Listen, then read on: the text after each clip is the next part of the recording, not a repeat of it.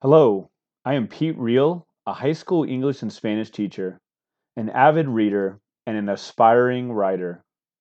Thank you for listening to the Chills at Will podcast, in which we explore the visceral beauty of literature and its connection to our culture, our history, and ourselves.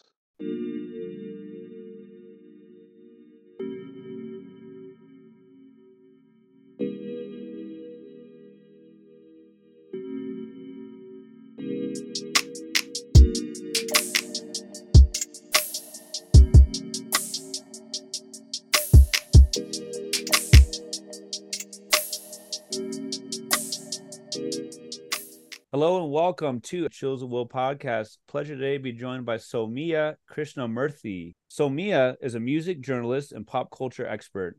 Her work can be found in publications like Rolling Stone, Billboard, XXL, Playboy, High Snobiety, Complex, New York Magazine, Village Voice, and Time, among others.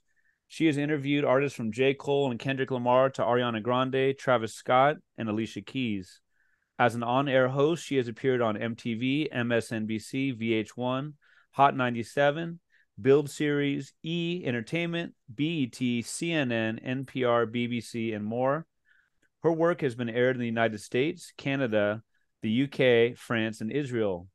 She hosted and programmed SiriusXM's The Lookout radio show. Her first book, the main focus of our conversation today, is Fashion Killa, How Hip-Hop Revolutionized High Fashion. And that comes out on October 10th, 2023 through Gallery Books /Simon & Schuster. Sowmya began her career at William Morris Endeavor's Agent Training Program, CNN, and Bad Boy Records. She is a graduate of the Ross School of Business at the University of Michigan. Woo, that's a lot. How are you today? I'm doing great. How are you? Good, thanks so much. It's awesome to talk to you. We're recording on the 26th of August. The book will be out October 10th. We're hoping to release this episode on that day, so people listening won't know the difference. But you've got what is that, maybe a month and a half till the book comes out. Like, I know you've been in the game for a while writing, you obviously been published a lot, but like, what does it feel like in this run up to the book coming out? I think it's surreal, right? I think Hmm. if you want to use the music analogy, it's sort of like you put out a lot of mixtapes and then finally you have to put out your debut album. And in many ways, this is like the body of work. For me, being in the hip hop space for well over a decade now, it's Mhm. really important for me to tell hip hop stories in an elevated lens, through a prestige lens. So for me as an author, that's really kind of what's going through my mind. And that was really kind of what was bolstering this idea of Fashion Killa and doing the first comprehensive anthology about hip hop and fashion and making sure it was timed to Hip Hop 50. It's Mhm. so interesting. So the origin of this book was an article I'd done for Double XL a couple years ago, and I had interviewed like ASAP Ferg and Misa Hilton and all these people. But in my research, I was really shocked to find that there was no book about the subject. So Mm. there were a few memoirs and coffee table books, but the idea of someone really diving deep, looking into everything from the history to psychology to culture and how they all are woven together to tell this story Mm. had never been told. Yeah. So with a lot of things in my career, when I don't see the blueprint, I just kind of decide, well, I'll do it myself. And Mm. that was really the inception of this book. I appreciate that. I think it was one of your social media was, it was like the classic, like how it began, how it's going. So like maybe 3 or 4 years between like kind of like really getting the idea crystallized and the book coming out. Is that about right? I would say from proposal to actually seeing it on the shelf, Mm-hmm. almost 3 years exactly. It's a little Okay. bit longer, but yeah, I mean, publishing is very much like a long lead process. We oftentimes think of print as being long lead, but publishing, you can take years to sort of come up with an idea, write a book, and then see it on the shelves. For me, Mm-hmm. this was sort of like my pandemic project. So the Yeah. pandemic had hit, and that was really when the industry kind of stopped. There was nothing going on the freelancing front. Mm. Artists weren't doing interviews. Everyone was kind of at home watching verses or club quarantine on Instagram, and not much was going on. So this was really a good positive project for me to focus on, because Yeah. the good thing was, while everybody was at home, there was this voracious appetite for reading, and Yeah. books were flying off the shelves. So the timing was in many ways sort of the worst of times, but also in many ways the best of times, because I could really sit down, focus, without all the distractions. You know, living in New York, at any given moment, there's something going on, or an Yeah. artist has something going on, and you feel kind of pulled in many spaces. But Yeah. this way, I could just sit down at the house and just like write. So I probably Yeah. spent about maybe like a year just researching. Mm-hmm. So research was everything from reading other books and kind of tangential spaces, watching every documentary. And again, there wasn't a lot. So I was watching almost things that were just related to hip hop. I know the Supreme Team doc had dropped. So I was watching all of Oh yeah. that. Reading every magazine article I could get a hold of, every old archival newspaper I could get a hold of, and just sitting there and doing research. Yeah. And the thing about books is, you might read an entire book and then one line is somewhat relevant to your work. And that's just Mm-hmm. kind of what it is. So in many ways, I was kind of going back to school, and I felt very, very academic, Mm-hmm. kind of pouring through journal articles and things like that, which I haven't done in a long time. And then I spent about a year and a half, I would say, just writing. And a thing about a book is you turn in your first sort of uh, draft, and then that goes through many rounds of edit. I would say probably my first round was, kind of probably the most aggressive round of edits. Mm-hmm. Um, and then afterwards, it's just like little tweaks here and there. But yeah, I mean, you'll see your book probably 4 or 5 times before the reader sees it. And, I talk to other authors, and they say no matter what you do, you're going to still catch a typo. You're still going to catch something you wish you had Mm-hmm. added or taken away. So it's sort of like a work of art in that sense. Like, it's never fully done, but at some point you just got to step away and say, Yeah. okay, now it belongs to the people, and anything I missed, we'll get on the next edition. I mean, I got to think it's obviously what makes you great writers. I mean, I got to think you're a perfectionist of sorts. Is that tough to look at and say, dang it, that extra letter there or whatever? But it is what it is. Absolutely. Yeah. It is what it is. At some point Yeah. you gotta let go. And even with this book, one of the big challenges was, how do you take 50 years of history, Mm-hmm. and with so many different characters and scenes and moments, and put it in one book? Mm-hmm. So just kind of a little bit of behind the scenes for anyone interested in doing a nonfiction book. Your proposal features kind of a chapter by chapter outline.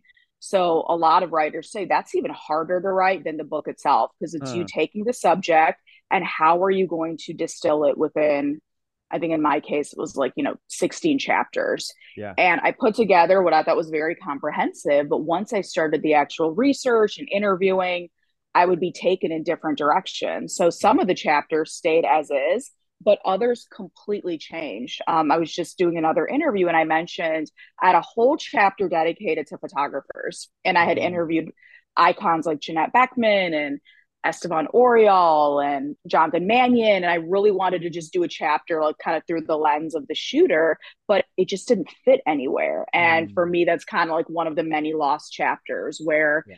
maybe at some time there'll be a place to sort of resurface it, but it just didn't fit. And Mm-hmm. oftentimes with a book, you want to be kind of the definitive expert on the subject, but you have to know that there's parts of it you just can't get to, right? And you think about, even in something like a biography of a famous person, some authors focus a lot on their childhood, some focus a lot on their professional career, others focus on sort of the behind the scenes moments. So as a writer, that's where you get a lot of this creative freedom. And one thing that was really important to me in telling this story was focusing on it from a holistic perspective. So not just talking about the designers and the artists, but also those individuals behind the scenes, the editors at magazines like Vibe and The Source, people who were, assistants, people who were interns, maybe not the bold-faced names, but are still a part of this conversation. It was also really important to focus on inclusivity, because oftentimes in hip hop, and especially when we're talking about hip hop and fashion, it's told through like a New York centric lens. And of course, New York is where it started. And New York is also the American home of luxury fashion. So it's a very big character in the book. But I wanted to make sure that we're giving props to the West Coast and talking about the swap meets and the 8-ball jackets and things like that, going to the South and using that as the peg to talk about artists like Andre 3000 or Young Thug and how they really utilized fashion to push gender boundaries, boundaries and conversations about sexuality in hip hop, which has been kind of this hot button yet taboo topic for a very long time. And then focusing on women, focusing on international voices, again, just really giving it this like global, universal perspective was really important as well, because I didn't want it to still feel like we're focusing on the same 5 bold-faced men who already are getting, you know, their props and flowers. But if we're going to put a stake in the ground to really show that this is such a larger, comprehensive conversation. I appreciate that. Yeah, I want to make sure. So, I mean, you're talking about, you know, timing with the 50-year anniversary of hip hop, and like, I was a little dense on this, but like, and I mean this as a compliment. You didn't. It's not a gimmicky book. It's not like, oh, you know, this is released just for the 50. Like, it covers, you know, starting with you know, DJ Kool Herc and the party, and you know, kind of when hip hop had his birthday, so to speak, up to more or less the current day. But it's not gimmicky. It's not like, you know, it's not arbitrary years. Like, it really gives a really macro and micro view, which is really impressive. I want to make sure. Absolutely. Go ahead. And, you know, I think one interesting thing, and I do mention it in the book, this idea of culture having sort of like one definitive starting point Yeah, is a misnomer, right? sure. Like the idea of hip hop starting only 50 years ago, of course not. You have to look at the Black experience in America and then go back to, you know, Africa and percussion and call and response and all of these things. So the idea of it starting August 11th, 73, I think is just something as a genre everyone sort of, you know, agreed upon, because at some point you got to put, you know, the stake in the ground somewhere. What's Yeah. really interesting, and this was why I think starting the book with that famous Kool Herc party, was Herc was spinning his sister's party, and his sister wanted to throw the party as a way to fundraise for her after school wardrobe. Yeah. So it's this idea of fashion was really kind of the bedrock of this conversation that Right. oftentimes doesn't get spoken about, right? A lot of people don't talk about Cindy Herc, and this was her party that her brother happened to be the DJ at. But outside of that, yes, it was very important that even in our first chapter, we dive into Dapper Dan, but to tell his story, we have to go back. What is the history of Harlem? Why that neighborhood specifically has always represented Black wealth, Black excellence, and excellence not just in fashion and sartorialism, but in art and literature and thought leaders, right? I mean, the Harlem Renaissance. Like, you have to talk about these things for us to then talk about guys like Dap. And I think that was really important, because when this subject is sort of spoken about, I feel it's done often in a very cursory way, right? Like Dapper Dan, logos, okay, there's a story. And that's a very important part, but let's go deeper. What do logos signify? And in order to talk about in luxury fashion, it's this sort of notion of social signaling, psychology of who gets to wear what. And if you go back in time, there were things called sumptuary laws, which really were laws about who could wear what, right? So when the queen proclaims that only royalty can wear this fabric, or people of this station can wear these colors, this has been going on since the dawn of time. And that's what now trickles down to this idea that, okay, a Gucci or Louis Vuitton or, you know, whatever logo can only be worn by certain types of people. So I think it's this idea of seeing this topic, which, you know, I think even a lot of like editors, when I first spoke to, they really didn't see the vision. They thought, okay, this would be a great coffee table book, or, you know, let's focus on just one designer. But to me, I'm like, no, there's like a bigger story. And Hip Hop 50 is merely kind of the, you know, conversational touch point.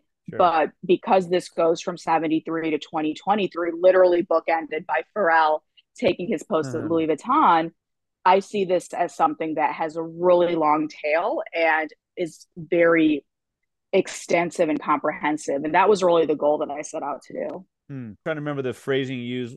How would you describe the hat? The hat, like what was for Pharrell? What was the like? What's the Oh, style of The that? Vivian Westwood hat. Yeah, it's called like a buffalo hat, but Okay, colloquially, I think if you go into Google and write the Pharrell hat, it's what yeah. comes up. Yeah. Well, thanks for reminding me. Speaking of Google, like thanks for reminding me. I think I maybe knew, but the whole like Google images started because of the dress, because of the JLo dress. That's I'm like, whoa, Yeah. crazy, right? Yeah. So, right. So, I mean, a lot of people remember that iconic JLo Versace dress that had the most plunging neckline you could ever see. I think it went down to like below her belly button. And she wore that at the time she was dating Sean Puffy Combs and they went to the Grammys. And that dress was debuted on the Grammy red carpet. And she, took the podium to give out an award. And everyone was talking about the dress. I remember so distinctly. I think I was either in like middle school or just starting high school. All the guys were talking about the dress. And because of that, Google realized that people want a way to search just for images. Mm-hmm. And one of the heads of Google actually spoke about that. And I use the quote in the book that that dress was the catalyst because people just Crazy. wanted to see, this incredible, fashionista wearing something that was so, by today's standards, a little bit tame. But back Yeah. then, I mean, it was very not safe for work. No. And again, it just shows this power of fashion where it can touch so many parts of our lives that we don't even realize it. Yeah. And that was really kind of the point there was that something that's it can be viewed as a simple garment. It can be viewed as a pop culture moment, but I would say that changed the world because now Mm. anytime you want to see something, you go on Google Images Mm. and you see what comes up. So you Yeah. can thank J Lo and Donatella Versace for that Right. dress. Well, I was telling you about before we started recording about one of the Common concerts I went to back in the day. It was another Common concert, and Pharrell just happened to be there. It was in LA. He was just watching or whatever. I'm like, man, I want to be this guy. He gets up, he gets a huge round of applause as he should. He steps up and kind of does like the Star Trek Riders, or whatever, to one of the songs. He's done. Probably gets free comp to everything. But what a talent! And I just think of like the change clothes and the whole like I don't necessarily know that I thought of it at the time or even before I read the book, like the whole of like Jay-Z kind of like showing like a shift. Oh yeah. I mean, I think Uh, I was might have been just starting college. And I remember this moment where every guy started wearing button downs and blazers, which makes no sense in college, right? Because before they were wearing like the polos, like Kanye, the old throwback jerseys, like the Mitchell and S. And just one day, everyone wanted to wear blazers. And when you would go out to like a party or the club, guys had on like these like baggy jeans, a button down, a blazer, and if they were really about their life, a New York Yankee fitted. And that was a look. mm, Maybe you would accent it with some jewelry, but for a guy, that became the paragon. And mm, I got to give it to Jay because he was like, you know what? We're not doing the triple XL shirts no more. We're mm. not doing no jerseys. We're going to step it up. And I think it reflected where he was in his life and his Right. career because that's the Black Album, right? So in his mind, he's thinking of that evolution to what his next move as a grown man is going to be. And that really trickled down. And you saw the shift. And that was kind of one of, I think, the seismic shifts. The other, going back to you mentioned Pharrell, I mean, who can forget skinny jeans? Mm. There was so much pushback. Even Jay on DOA, he He makes a quoted one of the mention lines, about, yeah. yeah, your jeans are too tight. And but that was something that came from, the skaters were doing it. It Mm. came from guys who were interested in rock and punk. And you saw someone like a Pharrell really embracing that silhouette, Lil Wayne. Now, of course, I would argue that they also had the physiques too, right? Like Yeah, skinny seriously. jeans in the beginning were not very flattering universally. So I understand where a lot of people were hesitant. But just this idea of taking these big, baggy silhouettes and let's make them not just tailored, but like real medium, right? Like Yeah. suck it all in. And that now I don't think you'll ever see someone wearing, a baggy silhouette unless it happens to be like a nod to the 90s or some sort of Mm. throwback moment. It's all about now looking very tailored.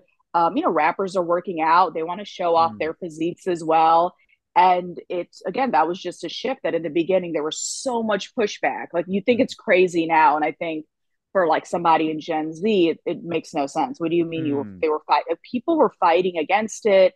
They were making, assumptions about people's sexuality and preferences based upon how tight their jeans were. But now, I mean, that is kind of de facto, and everyone wants to look very tailored. And now that's the look of, okay, you look like you have your finger on the pulse of fashion. Yeah. Yeah, my 5 and 7 year old, especially my 5 year old, would be like, "Dad, you were alive in the '90s?" I was like, Yeah, "Yeah." I was like, "Yep, yep, the yep, yep."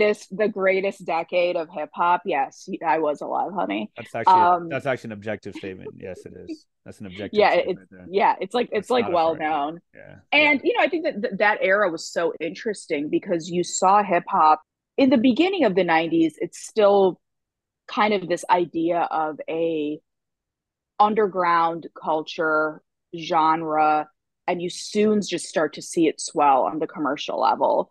Of course, gangster rap had a huge influence on that, and the explosion of MTV and shows like TRL and Mm, on BET Rap City.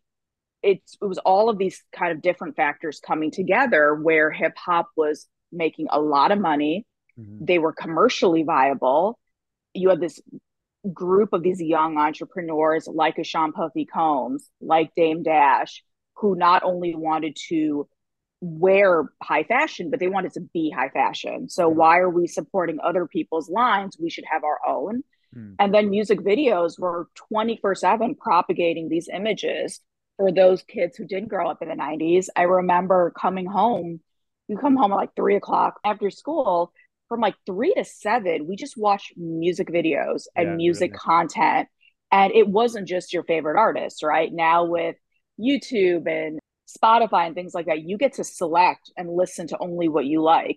So if Mm, I wanted to watch, let's say, a Mace video, and who wouldn't want to watch a Mace video, you might have to watch 5 other artists before you see that video. So we all became, I would say, kind mm, of these pop culture generalists where mm, you knew what was going on in pop and rock and country and all of these other areas and culture and this idea of pop culture. We all kind of agreed. So if you asked 5 people who's the biggest artist or what's like the song of the summer, we would say the same thing. mm. Now it's so much more segmented, and Yeah, it is. there's this idea of every person is sort of a micro influencer. But back Mm, then, the music video, magazine covers, radio, these things really were the gatekeepers and yeah, kind of helped us figure out who was the best dressed. And it wasn't shocking that everyone kind of did want to dress alike then because it was understood these are the influencers and we mhm. all kind of took notes from them.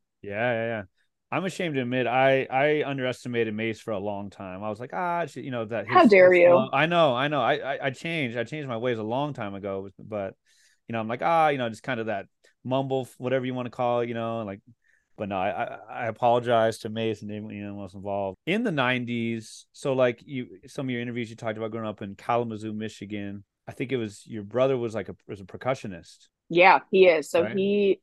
he specializes in Indian percussion, but at this point now he has like a PhD from Eastman and Oh he can wow, play like a bunch of instruments. Yeah. yeah, So I think the musical talent went to him and my mom, and I'm more so a connoisseur yes, um than somebody. I mean, I did sing in choir for a couple years, so I okay, can hold a note if I have to.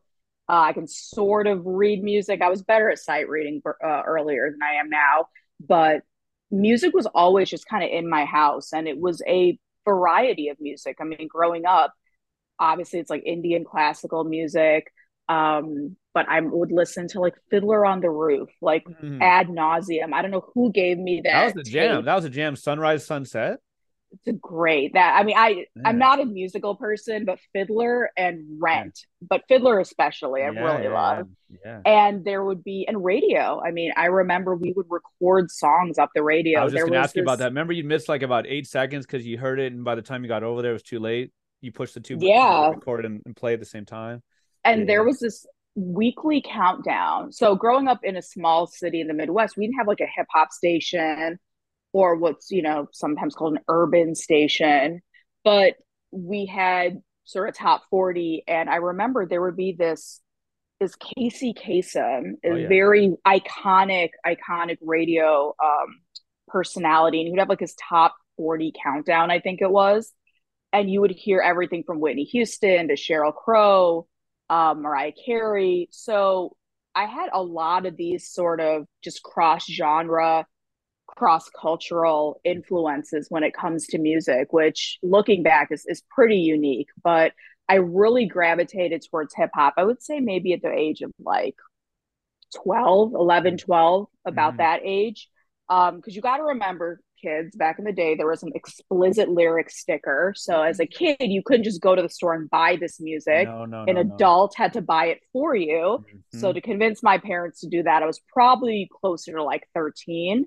But because again, things like MTV and radio and things like that, I was able to be a consumer without buying a little bit earlier. Mm. Um, but yeah, but that was really kind of my journey of discovery. And again, I think when you grow up in the middle of nowhere, I don't have the experiences of people who grew up in big cities. We didn't have the hip hop station. We didn't have like the local DJ, the concerts, none of that. Mm. So the internet was really important. And I remember going into like Yahoo chat rooms and talking to people about rap or message boards.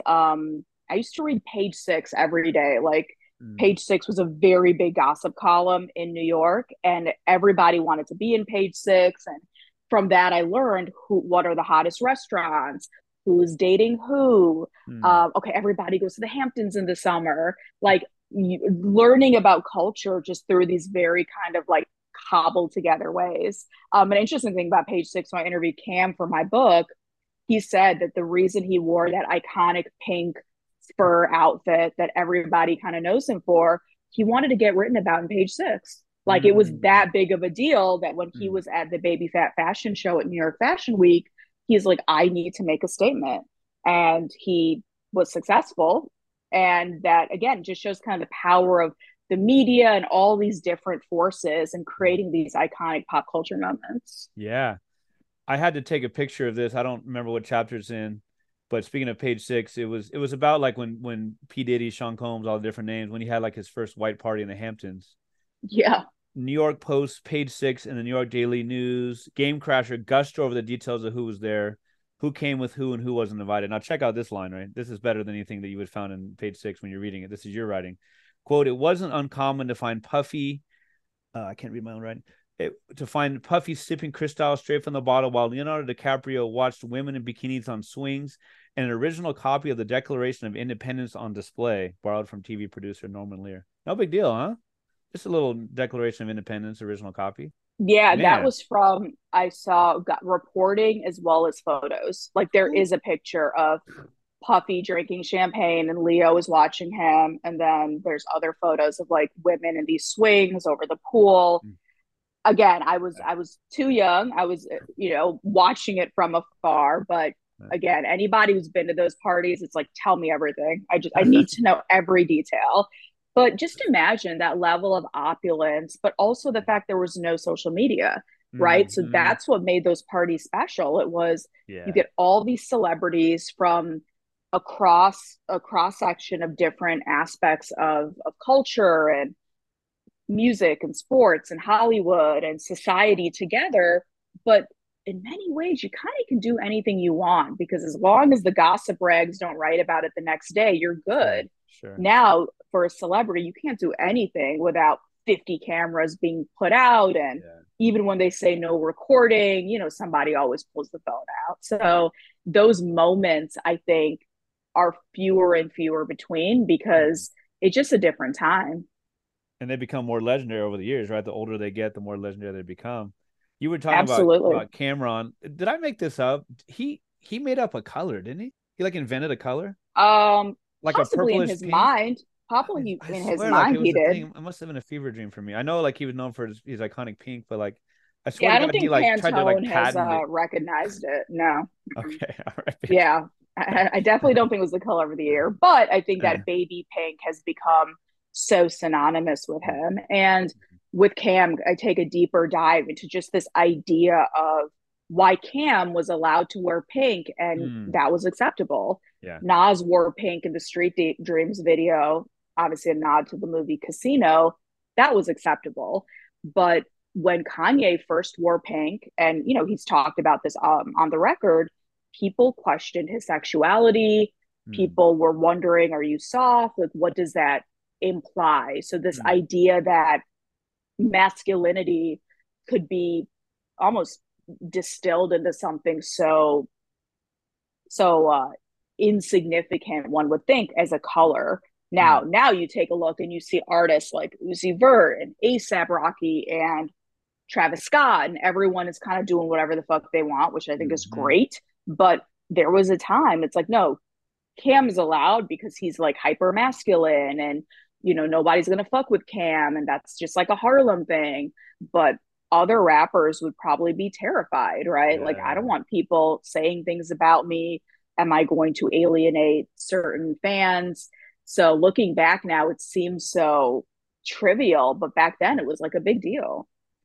It was that Street Dreams video was classic. The whole, even with like, where they're talking with their under their hands like this, like they did in Casino, and that, those ridiculous slash awesome suits that like De Niro wore and Nas Yeah, I wore. actually talked to Nas not Man, too long ago, and I asked him, "Do you still have that suit?" And he's like, "I think I do, but I don't know where it is." that's So that was kind of a bummer. that's awesome.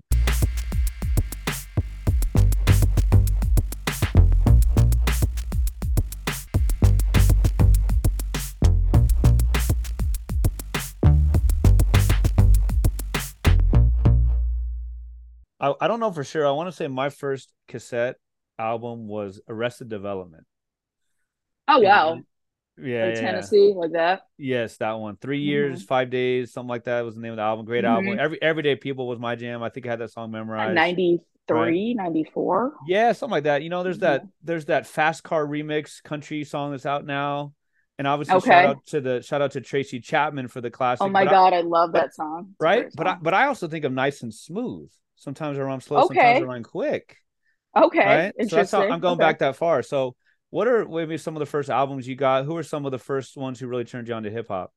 So I came in a little bit after you. So I would say the earliest artists I remember, definitely Biggie, Ready to Die for sure. Mm-hmm. Pac, and we're talking this is more in the death row era. Snoop, for some reason I just remember Gin and Juice very vividly. Hmm. Um, Dre, The Chronic, but actually purchasing like with my own money, and I Yeah, use that in quotes because it was yeah. more like an allowance. I mean, Puffy's No Way Out. Hmm. Um, my first, and I'm a huge Rockefeller fan, but my first J album that I bought was Volume Two, and I remember so distinctly going to Target. It was a big deal if your album was in Target, and he had like the end of the shelf. It might have even been a little cut out of him, and I remember buying Volume Two, and then later, of course, I got Reasonable Doubt in Volume One. But yeah, Volume Two was the first I kind of bought with my own money. So I became more of a purchaser of music in like the late 90s. Mm-hmm. Briefly, I did that. It was called like Columbia House, where you Yeah, paid yeah, like a yeah. penny for like Oh 10 yeah. records. So Yeah. I'm pretty sure I got that first Nori album from Columbia House. And to anyone who's still a member, make sure you cancel it because they do charge you every month. Um, yeah, but it was sort of that era of like the Yeah. Fugees, the Score, of course, Mhm. Miseducation. Yeah. So that late 90s and early 2000s was kind of just such a it's like a dreamlike Yeah. era to me. And for me working in the game, I came up during the blog era. So Mhm.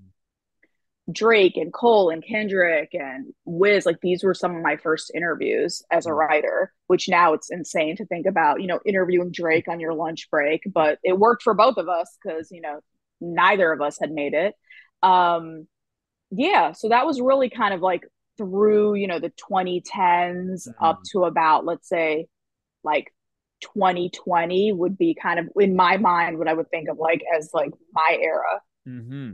I'd have to think about it a minute, but I would say Kanye, Drake, maybe a tie between Eminem and Lil Wayne. I'm talking about the verses for Forever, or maybe Oh Lil yeah. Wayne over Eminem. Yeah. You can weigh in or you can plead the fifth on that. Those four verses. I mean, yes, Marshall for sure. I thought Drake had a solid verse. I And if thought he I was second. remember Yeah. that, yeah, and if I remember, that was really that time when Drake was just like stealing every song. Like there was that Mhm. moment, right, when he'd be on songs and it was just like, just give him, like, try to make him go early because if Like not, he's Bedrock gonna and just yeah, take it. Yeah, yeah, it was between him and Nicki. They would just like right. steal the song. Pretty So much. Pretty on much. one hand, you're gonna get a lot of like listeners, but just beware that they will steal your shit. Yeah. Um, yeah, but in my mind, that was like the Drake era. I mean, of course, Wayne was Yeah. huge too, but in my Sure. mind, I just remember it as like the era of Aubrey. So you work for Sean Combs like as the record company or for Sean John or both? How did that work? So my first industry internship was at Bad Boy. And the Oh funny man. story is, so growing up, again, my two favorite labels, Bad Boy and Rockefeller.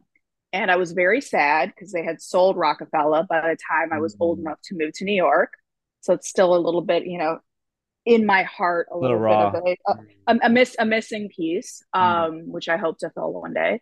Mm. But Bad Boy, I mean, I knew everything about Puff. Like by the time I was in high school, I could write his bio. I mean, I can write his biography now from memory. Yeah, yeah, Like I know that much about this man's life. Every magazine I would read. If he was on MTV for 10 minutes, I would ask my mom to record it when I was in yeah. college. I got to come back and see it just to make sure there's no new info that I'm missing. And again, I'm a huge believer of like manifestation and putting things in the universe because I'd written an article for my school newspaper, the Michigan Daily, when I was a kid in college, and somebody from Bad Boy read it and they called Oh, me on my dorm phone. Now, what? around this time, everybody, not everyone, but most everyone had cell phones. Hmm. So the only person to call you on your dorm phone was maybe your mom, maybe Sure. because you'd want to use like your daytime minutes. That was the thing back then. We had limited minutes during the day. And I get a call. It's South Quad at the University of Michigan. And it's like, yeah, it's so and so from Bad Boy. I read your article. Like, I want to talk to you. And it didn't sound particularly nice. It wasn't like, hey, I want to talk to you. It's Uh, like, I want to talk to you. like you're And I'm getting thinking, sued or something. I mean, I had nothing. So if you want to take my textbooks or my TI 89 calculator, you could have Yeah, it. 89. Is that the one we could play But video games on? yeah, like Snake, you could play and you could play Yeah. Drug Wars. Of course. That's a whole Um, different episode. Oh my God. that's a great Yeah. game. So I remember being like, this is like I'm being punked. Punked hadn't even been a show yet. So I'm Sure. being pre-punked. You're being candy And cameraed. yeah, it was something going on. I called back and it was legit. The guy happened to have been a graduate from my school. What? So he and our newspaper, it was a big newspaper for a campus, the Michigan Daily. So I must have showed up in like Google search or he had Google Mm. alerts set. Something was going on. And I'm like, it's so crazy because I happen to be going to New York in a few weeks because my business school, I went to the Ross School of Business. We were taking a trip to New York as part of like the media entertainment group. And I said to Hmm. him, yo, we should meet and I will take you out to coffee. And he's like, you're going to take me out to coffee. You're That confidence, fine. though. That Yeah. confidence. And again, I've Why always not? just had that. Yeah. And I did. We went to Starbucks, the old Bad Boy office. He was at like 1440 Broadway. Puff had just moved up to 1710, I think it is. And we went to Starbucks in Times Square. He did pay for coffee, but we just started talking, chopping it up. And I was like, look, I'm trying to be an intern. Like, what's really, going on? And he's like, yeah, when you graduate, you have a job done. Wow. And again, this was a very different era, kids. So nowadays there's HR and applying but Mm. back then it was really who you knew. And if you had Informal. that hustle, you could make things happen. So I interned at Bad Boy and at the same time, so this was an unpaid internship. I also interned at American Express Mm. because that was a very paid internship. So from Okay. 9 to 5, I was at Amex in the financial district in New York. And from like 6 to midnight ish, I Oof. would be at Bad Boy. Then we would go out to the clubs because, again, I'm in New York for the summer and I'm 21. So, like, Monday, we'd go to Butter. I think, like, maybe Tuesday was PM, Mm. Wednesday, Bungalow. 4040 was open I was at the just gonna ask when the time. 4040 Yeah. club started. Okay. Yeah, 4040 was there. And if anybody remembers that steep staircase, and the first time you go into the bathroom, they were unisex, and I bugged out. again, I'm from a small town in the Midwest. I'm like, what is going on? And you would see so many celebrities because, again, this is pre social media. Mm. The few pictures I have one picture with Puff, one with Jessica Simpson. I don't know Okay. why I saw her when Random. I was out partying, Mm. but you had to do it with like you're either a disposable camera or if you were really, a little fancy, like you had a digital camera. Oh yeah. But otherwise, like people were still going out and having Mm. fun. And that was, to me, that was the last era of like club life in New York, Mm. where Mm. you would go out and see, oh, look, there's Jay-Z over there. Okay, Pharrell's over there. Ye's over, and it was regular. Like we were just Mm. out partying. So yeah, so that was kind of my first experience with Bad Boy. And then when I started my actual career post graduation, I was at William Morris Endeavor, Okay. which is like one of the big Hollywood talent agencies, Mm-hmm. and their famous mailroom program. And the reason it's famous, it's like, like I believe with Bob Iger and all of these big names, David Mm. Geffen, have all gone through this program. Oh wow. And like the glamorous name shows, you push a mail cart. So you got to remember, I went to business school. I graduated with honors. I had 4 or 5 internships under my belt. I'd been at CNN, I was at Bad Boy, I was at Amex, at Super Bowl. Like I had all of these experiences. So I come to New York, like so many wide-eyed graduates, thinking like this is amazing. People want to hear what I have to say, and my opinion matters. Mm-hmm. No, you could go deliver some mail and fetch coffee and get yelled at, Mm. all for $400 a week, which was Hey. what we got paid before taxes. And that's what it was. So I did that for like a year and change. And I was like, I need to get back into the music business. Sure. One of my homeboys, he's like, hey, you should go to Bad Boy. They're like hiring. So I'm like, all right, cool. So I write about this in my book where I thought I was going just to be like an assistant or That's a, right. And a you're runner, just something random, right? So I'm wearing like my clothes from William Morris, just, something very basic, probably got from like Express or something. And I show up and people have flown in from like LA and a guy in a suit. And I'm looking around, what are you guys overdressed for? Like, this is to fetch coffee. So we're sitting there at Bad Boy and it was like in the lounge area. And one thing I remember, it always like smelled amazing. Like Puff is a mm. huge fan of just kind of like that olfactory experience. So it's probably like, that Sean John unforgettable fragrance, or Mm. he loves I think it's like Diptyque might be one of his favorite Mm. uh fragrances as well for candles, but just smelled amazing. So we're sitting there, nothing is going on. I'm flipping through whatever coffee table books they have. Hours are going by, okay? No one is talking to us. I try to talk to the other people because again, I'm here, right? They're not really friendly. And then this woman comes out, and at the time she was Puff's like chief of staff, which I didn't know. She looks at all of us, just points to me, you come with me. I'm like, okay, whatever. And I walk into a little side room, and Puff is there with my resume and he's looking at it. So of course I'm bugging out. Like, Mm. wait a minute, because when I was an intern, I met him once. Yeah. He does not remember. It was at a softball game. That used to be a thing, the Bad Boy softball game. Uh, And he's looking at my resume. He asked me like 2 questions. I answer them. They're not that interesting. It's mm. like because he knew I'd interned there, so he wanted to know who I worked for. He's like, "What would he say about you?" And then he's like, "Okay, cool. That was it."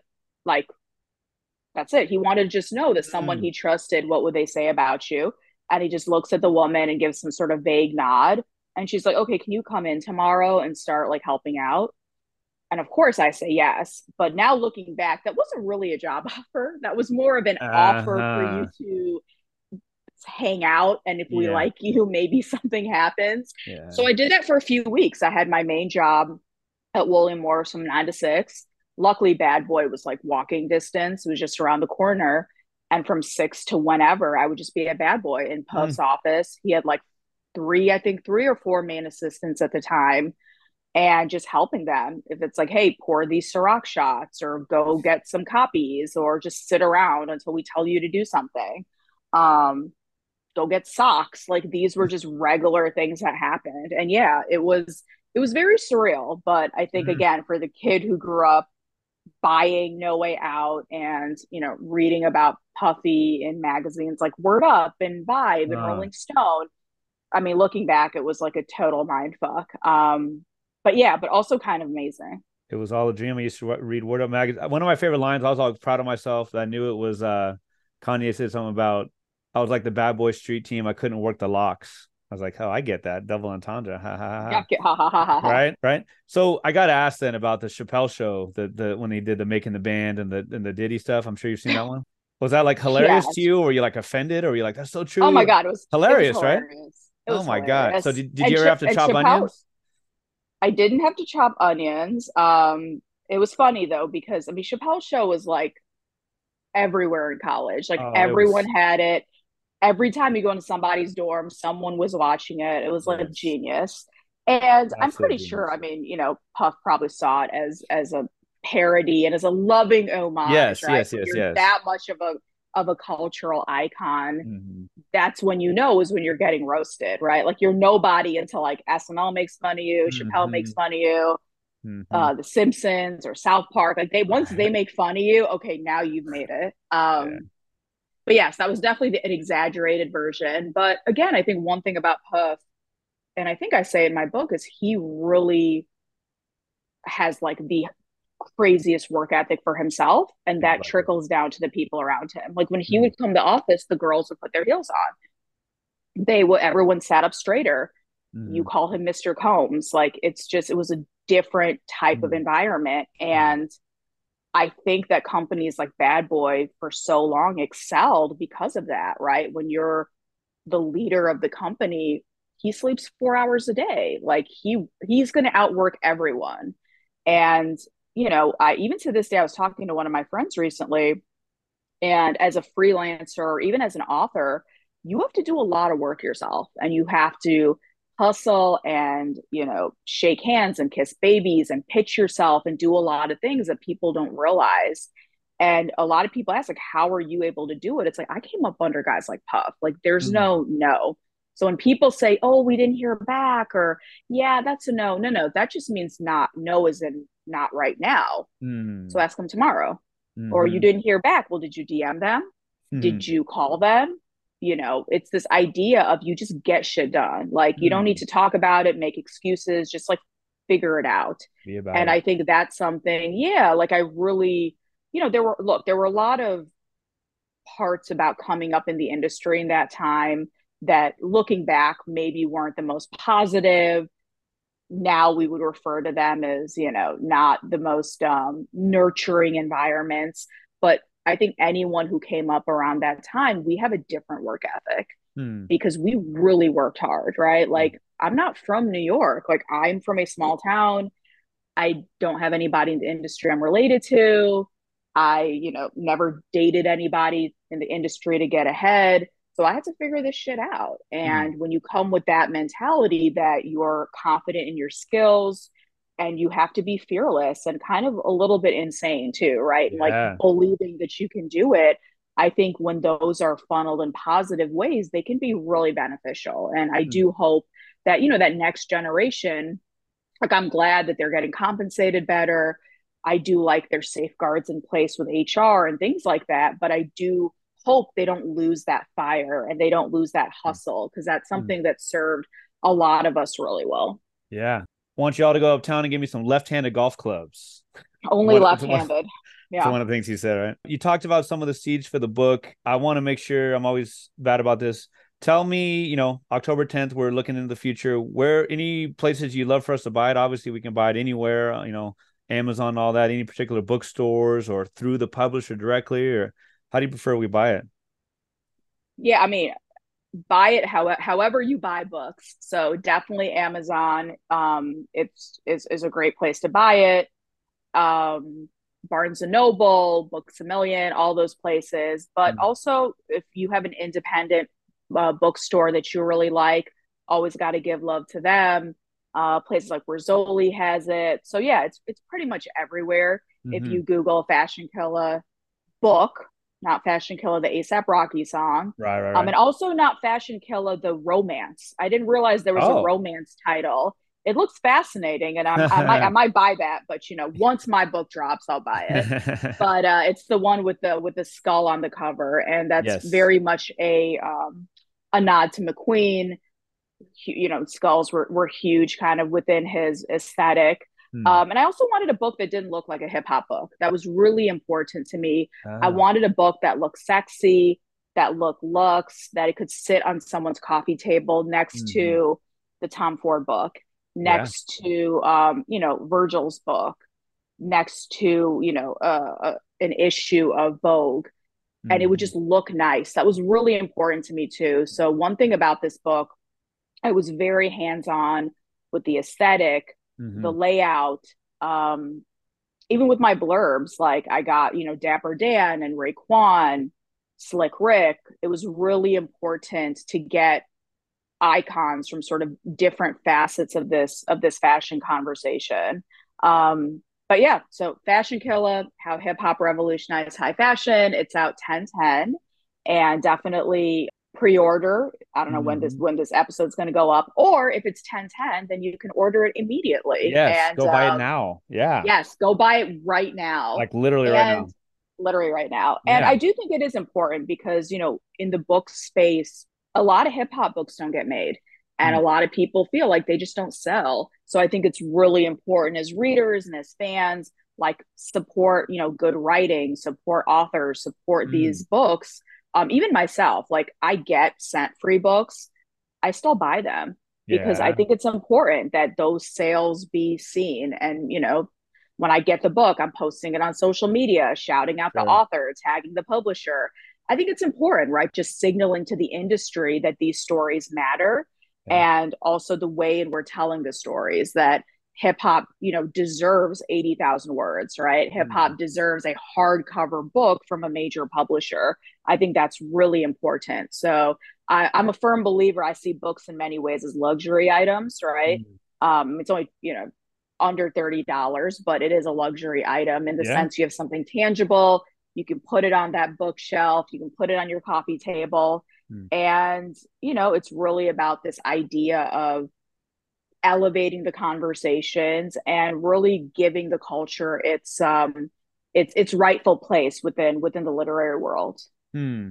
I think my mouth might have literally dropped, my jaw dropped when I saw the Slick Rick blurb. Rick Yeah. the So Ruler. yeah. And Yeah. those are blurbs I got myself. I reached out. I've been Nice. speaking, and I got Rick in the book as well. Like I was Yeah. really thankful for him to talk about just coming up.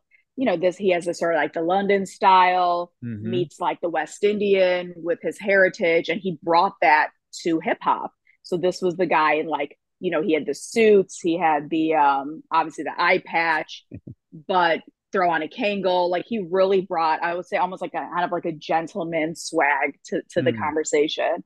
Yeah. Dapper Dan was amazing. I got to go up to his atelier in Harlem, got the full tour.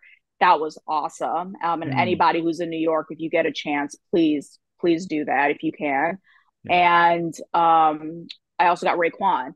And for me, Yes. coming up as a Wu Tang fan, I mean, who can forget like the famous jacket in the Can't All Be So Simple video? Like, I mean, this guy was like the polo guy, right? Mm. So Ray was great. And I also got some great writers as well. I got Dan Charnas, who wrote the Mm-hmm. Dilla book, obviously best-selling book, critically acclaimed book, and he's somebody who's been a mentor for a long time. And Vicky Toback, who released Ice Cold, which is a book about Okay. hip hop jewelry, gorgeous book from Mm. Task Chen. Um, and yeah, they were all very generous and were able to blur the book. And again, just kind of having those cosigns and endorsements, it's really heartening, because I think as an author, you write and it's very sort of, you're in your own head, and it can be kind of like this solo journey. So to have other people that you respect and look up to, Mm-hmm. um admiring the book and giving it its accolades, it's really a great feeling. I bet.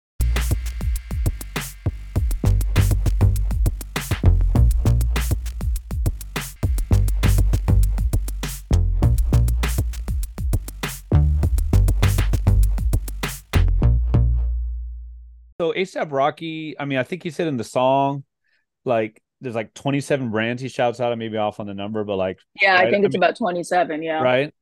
And so, I mean, is that a pretty clear idea of where the title came from? Like, did I come to you early in Yeah. the conception of the book? Oh yeah, that was the name of the book even prior to the proposal being sent Mm, out. Yeah. yeah, yeah, yeah. So it starts off with the intro, like we talked about, like 1973, the classic DJ Cool Herc party. You make the point that hip hop, especially in those days, like had like the 4 points of emphasis, like graffiti and DJing, the actual like the physical DJing, not like to do with the computer, but like the turntables. And obviously hip hop is so much about its self-expression. And obviously that lends itself to what you're talking about with the fashion. Fast forward a little bit to like 95, you were saying, Aaliyah was everything for you. I know for so many other people, the kind of the classic Tommy Hilfiger. She was somebody who was just, gorgeous, right? I mean, she looked good in everything she did. And obviously there's something about, her dying so young that makes her story even more sad and tragic and gripping. You wrote about it that like, her clothing, the Tommy Hilfiger, which she was rocking was like, quote, a tangible way to connect as a first generation person, right? And Yeah, you also absolutely. shouted out Sam Goody, which I thought was pretty cool. Sam Goody, Record Town. I mean, you know, these were places that were everything to us, right? Every yeah. Tuesday, new music came out, so you had to physically go there, buy the record, the Mm-hmm. CD. You came home, and it was wrapped in this tight plastic wrap. The So you freaking would stickers. undo Remember the little the stickers? and the Like, how do you even? stickers, yeah. And for Impossible. me, because my nails are done, it would always like ravage your manicure, and it didn't matter. It was fine. You did it for the love, and then put the CD in your Sony Discman, put Mm-hmm. your headphones on, and while the music is playing, you're like reading through the Oh yeah. booklet. You Oh see yeah. the liner notes, the lyrics sometimes. I Mm. would always see the thank yous because I wanted to see who was Yeah. important in the industry. So based upon where they were thanked, you could see how important they were, right? So Right. you'd like open like a Jay-Z, okay, he's thanking Dame and Biggs and Ty Ty and Mm. Emery. Okay, so those guys are important. Then you like scroll down and there'd be like that paragraph that looked like it was copy paste. Okay, they're not important. Like these were things as a kid that I did. And, just imagine that kind of full sensory experience of listening to Mm. music. Yeah. And in many ways, I do love to see this like resurgence in vinyl Right. and young people wanting to be collectors. Like, I think that's dope, right? This Mm. idea of really admiring the artwork and Mm-hmm. wanting that physical proof in many ways that you're a fan. Yeah. And that just really, impacted our experience and connection to the music because Mm. what I just described to you required getting out of your house, driving to the mall, purchasing something with like actual cash, coming home. I mean, the whole process probably took half a day. Oh yeah. And that's not to even mention once you had a car, you could take that record, drive around, and that experience. Like it was really just kind of this holistic Mm. immersion into all things music. No doubt about it. I've always been a huge Rage Against the Machine fan, and their albums. I mean, they had a freaking like a recommended reading list. Read about Mumia Abu Amazing. Jamal. Read it. I was like, dang, it was. Read some Noam Chomsky. Like it made you smarter. Wow. I got to see Zach's them. Reading Club. I love it. Right. I I got to love see it. them maybe 2007, 2008 at Rock the Bells with Yeah. Wu Tang. Method Man was there. Mos Def was there. Cypress Hill. Always been a huge fan. Zach was one of the best MCs there. Like, I could see that. oh, just as an MC, he did stuff with Run the Jewels and all that anyway. But your intro is, and the book has such a great pace to it. In some ways, it starts like the literal first chapter starts with Dapper Dan. The book ends with Dapper Dan. How do you pronounce Virgil's last name? Is it Abloh? Hey, blow. Abloh, right? And just this idea of like, the Kendrick Lamar show and high fashion was listening is kind of how you end the intro. Sadly, he passed away in 2018 or so, Virgil, Mm-hmm. right? But there's really like a beginning and ending and like a book ending of it. The first chapter, you talked a little bit already about, kind of Harlem and its tradition and Dapper Dan. And then later, I guess, with like Ralph Lauren and stuff, like they made a big deal of making the logos big, right? Like the logo, the thing, it was not Yeah. understated. Is that pretty safe to say? Because I think for Dan, it was this idea that he was um, designing for his clientele, which Yeah. initially were like drug dealers athletes, because they were the only ones who could afford it. Rappers Mm. could not afford Dapper Dan stuff. And that was just, you know, the aesthetic that they wanted. And then over time, as we get into sort of that Tommy Hilfiger era, Mhm. that really kind of helped differentiate, because Tommy would have his name emblazoned on your chest, Right. whereas you look at something like Polo, right? The little horsey is pretty small. And Mm. then they realize, oh, people like these big logos. And I think I want to say it was Tommy, and I don't know if I mentioned my book or not, but a buyer at one of these major retailers is like, do not have a huge logo. And he's like, Mm. I'm keeping this logo. And that ended up being game changing for him. Yeah, yeah, yeah, So yeah. that was really the era of sort of your body as like a walking billboard for these companies. And, you know, it's funny, and I don't talk about it in my book, but right now in fashion, it's this notion of quiet luxury.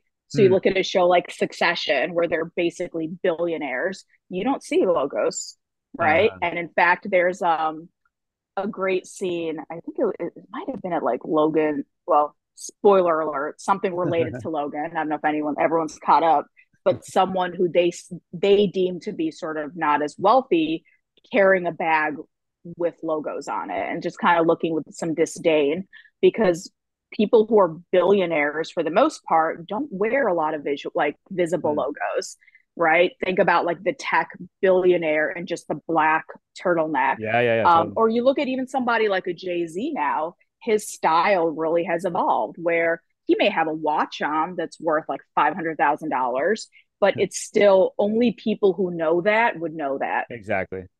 Otherwise, it might just be like a turtleneck or like a suit.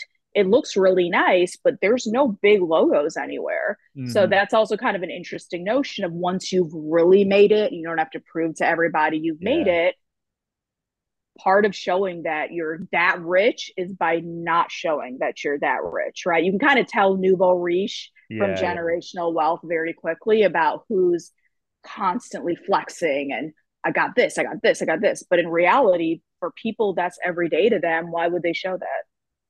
I feel like I don't know, Jake Paul, Logan Paul. I don't know which is which. One they haven't gotten the memo. Mayweather hasn't gotten the memo. They like to show off, but hey, But I each also his think, own. you know, again, going back to the idea of, even in hip hop, when you get your first big check, like, you kind of go crazy, right? I mean, Can you it's blame him? this Can you blame idea him? that I don't blame anybody, especially within, you know, a capitalist society and in the social media era, right? If it wasn't on the gram, did it even exist? So you have to Mm, show, I have yes. this jewelry, I got to tag the jeweler, I got this bag, it's from Hermes, and Mm, it's that this idea of showing off. But again, most people from like generational wealth or CEOs of like mm. Fortune 100 companies, how many of them are on Instagram every day, Right, right? Or right. even if you look at the music business, I don't really see Lucian Grange going on shopping sprees, right? The head of Universal Music Group. I'm sure he does, Mm, but you really don't see that, because yeah, probably for him, that's regular. Like, sure. it's not a special occasion that I'm Exactly. on a yacht or, you know, at Hermes, but for somebody that it is a special occasion, they really want to celebrate. Totally. You write really well about like the source and vibe, especially like vibe with with Quincy Jones and how it really had a different aesthetic to it. And you write about some of the, especially women who really fought for certain sections, for the fashion section. Featured a lot of diversity. You talked about Slick Rick. Not everyone's from New York. Not every rapper's from New York. Not every rapper's from New York and LA. He has the London background, and just the idea about how much of a game changer that vibe was. And you one of your chapters, is kind of not contrast, but like puts side by side, kind of like this backpack rap, and like Ghetto Fabulous, which you write about, like Ghetto Fabulous, like these, people understand adversity and there's a lot to it. And shoot, the book doesn't make as much sense without the chapter about, the luxury law, the history of black men, being judged for their clothes, literally being only allowed to wear, certain clothes on certain days and those type of things. And it's a really, you mix history, you mix, I guess, sociology with also just really cool stuff about fashion. When you say backpack rap, I'm thinking Kanye. Like, when I started teaching in 2003, I remember a lot of my students kind of like taught me what that even is. But like, is that not John? I mean, is that Kid Cudi? Like, who's backpack rap to you? Could Talib and them? I Oh think it was like no, before that time. much Really, earlier. like Talib Kweli and them? Well, if you call Kanye backpack, Oh, he'll probably oh, punch you in the face. okay, okay. But he actually said that not too long ago. He's like, I was put in the backpack He was put in category, it though. but Yeah, yeah, yeah. I'm not. I would say we have to go back to just anything that would be considered more sort of Conscious. conscious. So Yeah. I would say from Tribe to Native Tongues, Okay. getting into, of course, Talib and Most, the Roots. So I did interview um, Amir Questlove for the book, as well as Faramonch, which was great. Ooh. And, they talked about each of them had different experiences with fashion. So the iconic What They Do video for the Roots, it was this idea that everyone's doing these flashy videos. It was kind of a little bit of a jab to people like, the biggies of the time. This is kind Mm. of everything is baller and Mm-hmm. flashy. And they're like, we're not that. That's not us. But, Questlove was like, I didn't feel comfortable wearing those flashy clothes. So I just Mm-hmm. wore what I felt comfortable with. And Mm. that's what it was. For Pharaoh, he said when he kind of quote made it, right? This is probably what the Simon Says era. Now you have a stylist. Now people care what you look like. And what does that mean for Mm. you? I'd interviewed the editor in chief of the source at the time, Selwyn, and he talked about putting a quote unquote backpack rapper on the cover was a big risk back then. Mm. Like, is this aspirational? Does this represent hip hop? Will people pick up the issue? Mm. So it is interesting, kind of this confluence of what was going on at the same time. Would I Mm. say Backpack was inherently a response to sort of Ghetto Fabulous? In Mm-hmm. some ways, yes. But the point was that aspiration can be seen in many ways, right? Yeah. Fashion and nice things and luxury is one way, but backpack rappers also wanted success, right? They just Mm-hmm. wanted it in on their terms, whatever that meant to them, Sure. whether it's critical accolades, whether it's a big fan base, being able to collaborate with artists that they want to collaborate with. So aspiration and striving for more is there regardless of kind of Mm. what clothing you're wearing. Yeah. Yeah. I was so struck by the Questlove thing you talk about where he talks about like, I mean, obviously he's just like us, but like talk about like lacking confidence. So I'm Mm-hmm. thinking of someone, now he's kind of like the wizened old man, not old man, excuse me. So, he's not old, right? But he does like he did the beautiful documentary. He's kind of like a historian, right? Along with obviously being incredibly talented. And then when you write about Kimora Lee, is that right? Mm-hmm. And like Lil Kim, and when I think of low self-esteem, I do not think of Lil Kim. But Mm-hmm. obviously, you talk about the misogyny that existed. You talked about, I mean, obviously, again, she's a human being. So I thought that was just so interesting. There's little nuggets in the book that are so interesting, talking about her, kind of her, well, I mean, some trauma in her life that, you know, Yeah. from what her father said to her and all that, it just really made her who she is. And it's cool to see her, 20, 30 years later, still kind of in the game, and you'll hear about her often. And, the next generation gives her props. Move on to like the Sean John era, Rockaware, and also some of the clothing brands that didn't take off. It's hard. And, the later on with Kanye and, the Japanese streetwear that really made its way into the aesthetic, all the way up to the current day. I really, really, really miss the Sean John red and white sweater that I used to have, like candy cane. Wow. Oh man, Mm-hmm. it was one of my favorite pieces of clothing. I'm like, when did I get rid of that? How did that? Like, there's at least one picture that exists, but like, those are the days, right? As you also have a chapter not just about the South, but about like Young Thug and like gender fluidity.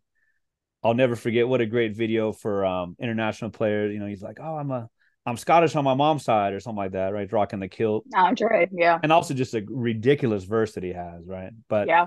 I wonder, kind of, you talk all the way up to 2021, 2022. Like, what do you see the future? Like, what's left to do musically, fashion wise? It seems like it's all been done, but obviously it hasn't. Like, what do you see for the future of fashion and hip hop, and maybe even a little bit about the aesthetic, the music? I would love in the future to see a hip hop brand become like an iconic American heritage brand. So in the same way we talk about Ralph Lauren, Tommy Hilfiger, Calvin Klein, Donna Karan, like these Mhm. brands that were created by a person, but ostensibly have the legs to sort of live on forever. I would love to see that where a Mm. brand isn't inherently just tied to an artist having a moment, Uh-huh. um, or a trend. It really is like it becomes part of the larger fashion zeitgeist. I think Sean John came really close, and even just calling it Sean John, right? He didn't call it Sure. Bad Boy. Sure. He called it Sean John. Like this is going to be the elevated version. You're going to see suits and fur and suede and things of that nature. I think that kind of opened the door. We still don't know what the future is of Yeezy. That's kind of a big question mark. Right. But I think Kanye, I'm not sure, but it seems like he's the type of guy who also wants a line that can live beyond sort of his Yeah. time in this industry and his time on earth. I would love to see that where artists are really in control from that perspective. I would also just love to see more diversity in the industry. So from the C-suite, behind the scenes. So you're starting to see more of what Virgil was doing or Pharrell is doing, but it's not only open to celebrities. That Mm. there is, the designer, the tailor, the seamstress, all of those things, marketing, PR, like all of these facets of the industry, we just see kind of opening up to people of different backgrounds because fashion, similar to a lot of industries, is still very insular, high barrier to entry because in the beginning you're not making a lot of money, so it's almost relegated only to people who come from money Very male or dominated too, right? I mean, so you talk about yeah, Donatella Versace, but very white man. very, But very, the women, yeah, you talk very. about some of the women who were behind the scenes doing the great work. Yeah, Yeah. very. And even to this day, right? A lot of times people say that fashion, it's like clothes that are designed through the lens of a man. Like what a man wants to Mm. see on a woman's body. And how does that reconcile? So seeing just more inclusivity on the runways and sizing. Like I think there's so many opportunities. But for hip hop specifically, I would love to just see a rapper or a hip hop line being elevated to really that position of just like an iconic American Yeah. brand. So many iconic images in the book. Just the Tupac in Italy was so interesting to me. The Versace show, and that was just like, whoa! I thought I knew a lot about him. That was something I never really heard about. Yeah, I shout mentioned. out to David McLean. He was the Oh yeah. photographer Okay. and very generously contributed that photo. And what I love about that photo of Pac in Milan, a lot of people haven't seen it. Like I had never seen that before. It's just Mm. almost like this like street style photo of him looking down, but it's just this like quiet beauty of Pac. And I really love that picture. Yeah. So you're gonna see there's 40 images. Some of them you've seen, like, Kanye in Paris with like Farnsworth and Mm. Virgil and all of them. But then others are going to be pictures you've probably never seen before, which I think is really cool too. Tupac was a good looking dude. Yeah. Well, they all Man. talked about his I eyelashes and know, how right? long and beautiful they were. Yeah. Yeah. So many great images, and again, if you're listening to this, it's October 10th or beyond. Grab the book, like you said, the cover, jumps off the page or jumps off the cover. The image jumps off the cover, I should say. Like I said, there's some for everyone. If you're a straight hip hop head, there's a lot about just hip hop history. There's a lot about fashion. There's a lot about sociology. And again, if you're looking for something that's current and kind of ask some questions about what's coming, this is the book for you. So congrats. And I hope that when this does drop in a month or so, that you're just chilling, relaxing, and really just taking it all in, enjoying. Absolutely. Well, it's going to be on to the next book, but we will try to enjoy Ah, this Fashion Killa moment for a while. But yes, Fashion Killa out October 10th. go buy it. Thanks so much for talking to me.